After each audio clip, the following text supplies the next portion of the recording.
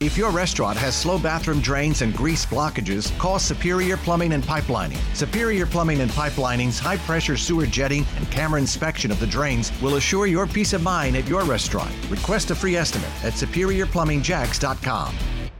Our top story, continuing coverage of breaking news out of South Florida. The building, one of these huge buildings, gone.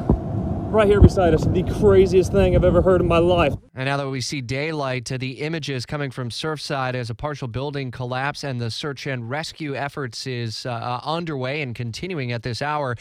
Continuing live team coverage with Fox's Eben Brown in Miami. And we know Miami-Dade police are confirming one fatality.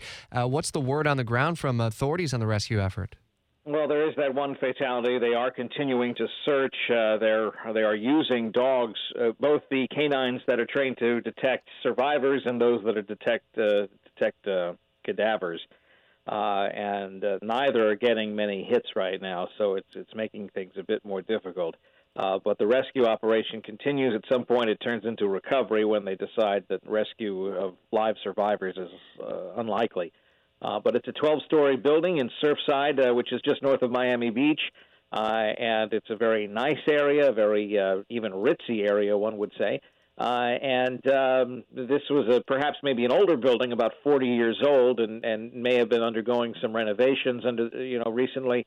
But we don't have a good idea yet as to what truly caused this, and it'll probably be some time before that's figured out. Eben, the Miami Herald reports some 100 units or so at the Champlain Towers South condo, we're told. And the frightening part about all this is it happened at 2 a.m. One would imagine everyone was tucked in bed.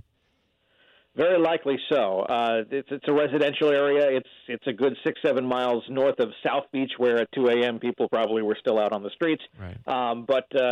So this is a very much more residential, family atmosphere type of town.